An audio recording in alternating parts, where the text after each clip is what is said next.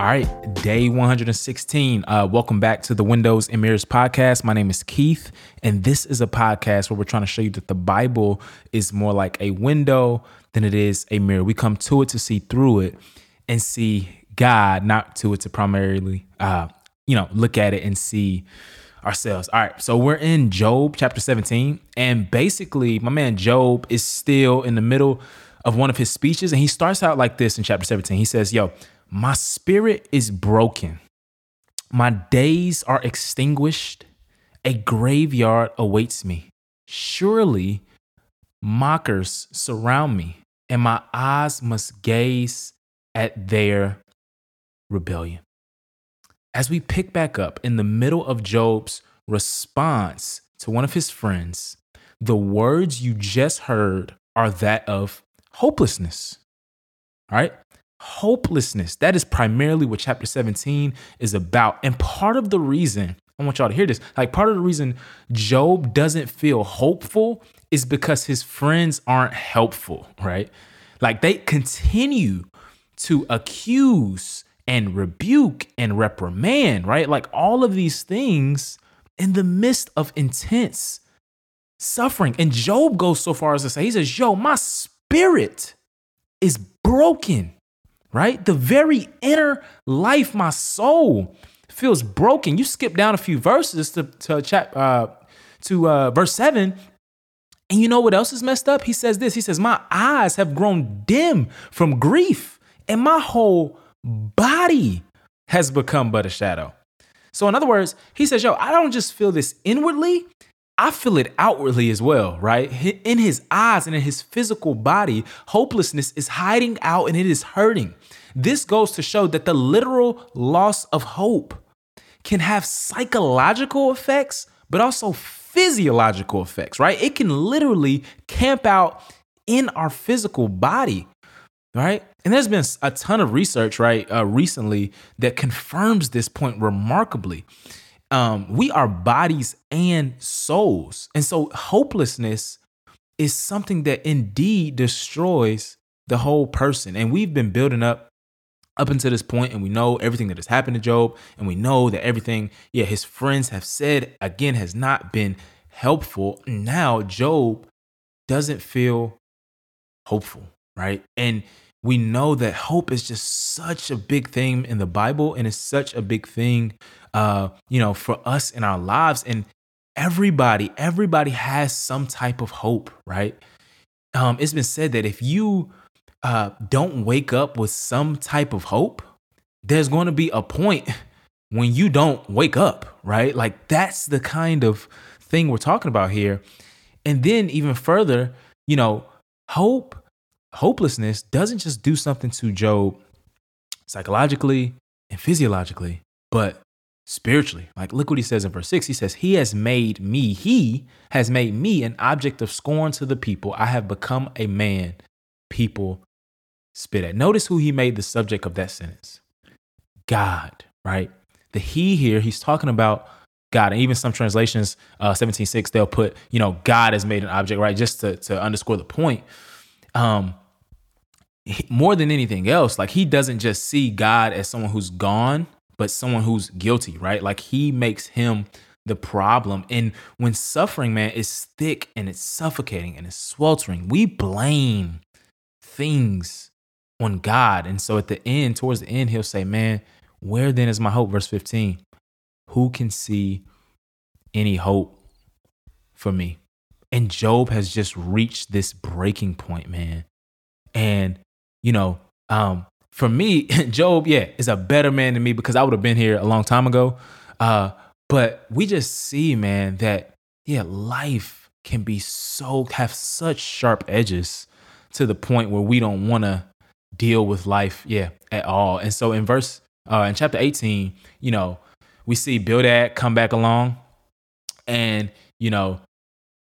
Job is frustrated with God, and his friends, ironically, are frustrated with him, right? And Bildad comes and he's like, bro, basically, why you acting like, you ain't got no sense? Matter of fact, when you start talking like you got some sense, then we can talk. Right. And so, but one of the things that, you know about the wisdom literature in the Bible is that over and over it contrasts the wise and the foolish, right? Like you're going to see that all throughout Proverbs. You'll see it even in, the Psalms. The fool says in his heart, right, there's no God, or Psalm says. And so you'll see this contrast. And here we see Bildad is showing you, and his friends are showing you, like, in a sense, at times you have to be careful what fools would say to someone who is suffering. Bildad is one who insults his friend, right?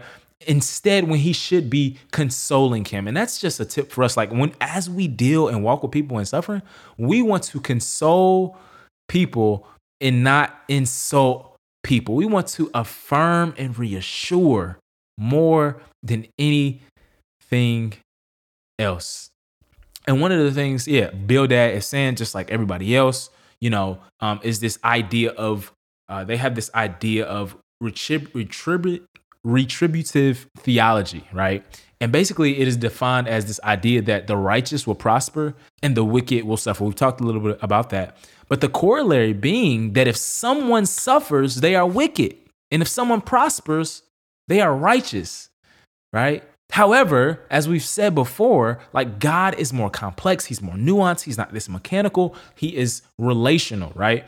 And what's amazing is that when you look back at the history here, in some senses, because this is such a common thought in the ancient Near East, the cultural background of the Old Testament, we realize that Job's friends and also Job in some cases, right, are men of their time, meaning that, in other words, in 21st century language, they imbibe things that were more cultural than they were biblical, right? And this is why we do the podcast. This is why we're so big on your view of God, right? Because we can tell people incomplete things, right? Or unnuanced things about God. And that can prove to provide more discomfort than it does comfort. Again, yes, God does punish the wicked. Yes, God does reward the righteous, right? But maybe not immediately, right? Maybe not in the way we tend to think about. Ultimately, right? At the end of time, absolutely, right? But we have to be nuanced. We have to be more thorough in how we talk about God. And so in 19, Job is like, yo, man, I'm getting beat up with words here, dog. Like, I'm literally getting beat up. And he's like, yo, even if I did sin, right, this is not the way you would treat a person who sins. And we know, if you've been a Christian for any amount of time, it's so good because the Bible, again, the wisdom literature can be looked at from a ton and a plethora of different angles. And if you've been a Christian for any amount of time, you know that you're not just going to have to walk with people through suffering. You're going to have to walk with people through sin, right? Their own sin. And so we know this would happen. And again, even here, right? Even if Job did sin, like, this is not the way you come at a man who's sin. We want to provide pillows and not arrows, right? Like, we want to be comforters, not cause the bleeding to fester even more. And so Job comes through and he's like, man, he continues to express himself as feeling as if God is apathetic, as if he's being ignored. And then he goes into something very interesting. He starts to talk about, not even is God like seem to abandon me, but like my family, my friends, my servants, right? All have seemed to leave me alone. And he speaks of a type of social isolation here.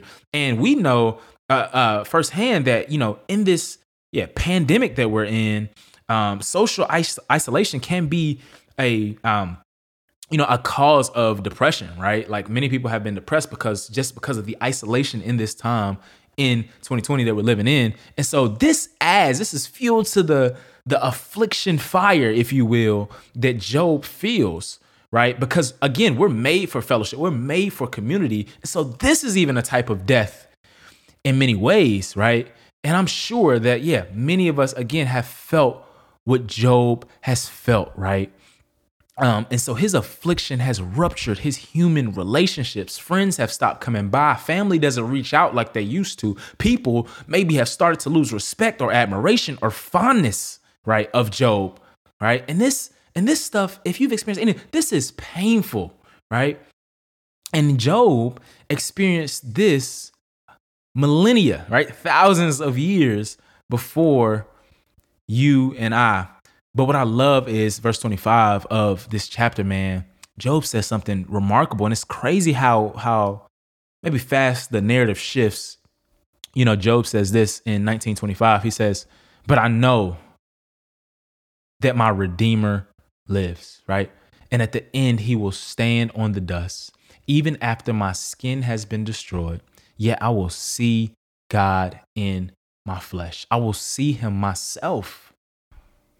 My eyes will look at him, and not as a stranger. My heart longs within me. This is remarkable that Job would say something like this. And yeah, everybody, like, you know, when you do any kind of like background reading on this, like, people realize that Job, in a sense, spoke more than he knew, right? The concept of a redeemer is the same word used in the Old Testament for a kinsman redeemer. We see it in the book of Ruth, right? And later, or even before that, Yahweh is called Israel's redeemer. And like, yeah, just all these places later on in the Old Testament. And ultimately, obviously, we know in the New Testament, Jesus is our ultimate kinsman redeemer, right?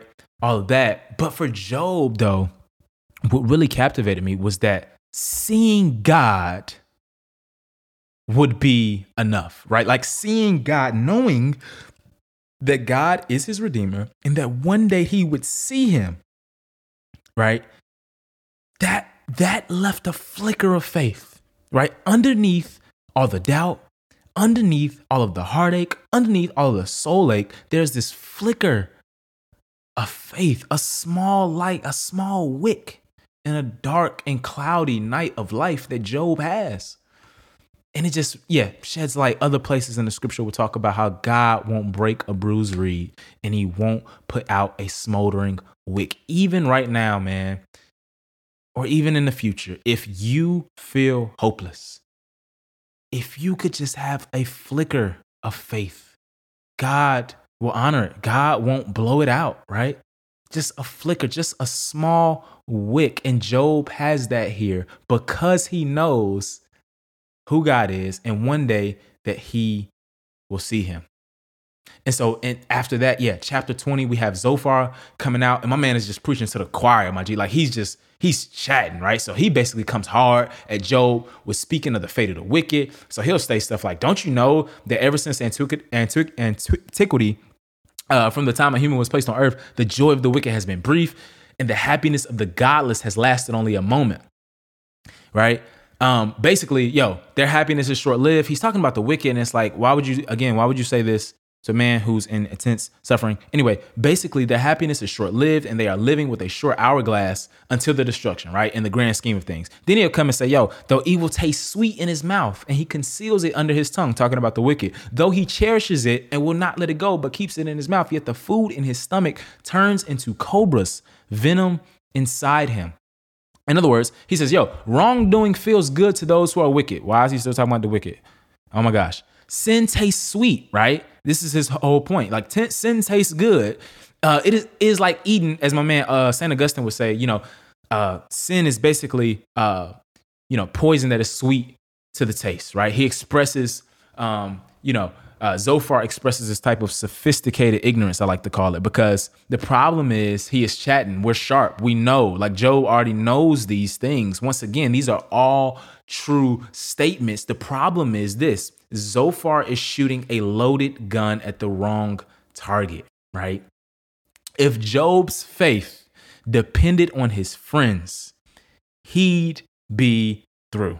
He'd be done. He would not be hopeful because his friends aren't helpful. But thank God that a little flicker of faith, the little flicker of faith that he expressed, was in his Redeemer, Yahweh, the God of Israel. Let's pray. Father, we pray that even if life comes and smothers us with affliction, that we would have just a flicker of faith, Lord, that we will see you, our Redeemer, and that you are the true and living God. And so regardless of what people say, even if it's not helpful, I pray that we will remain hopeful in you, Yahweh, our Redeemer.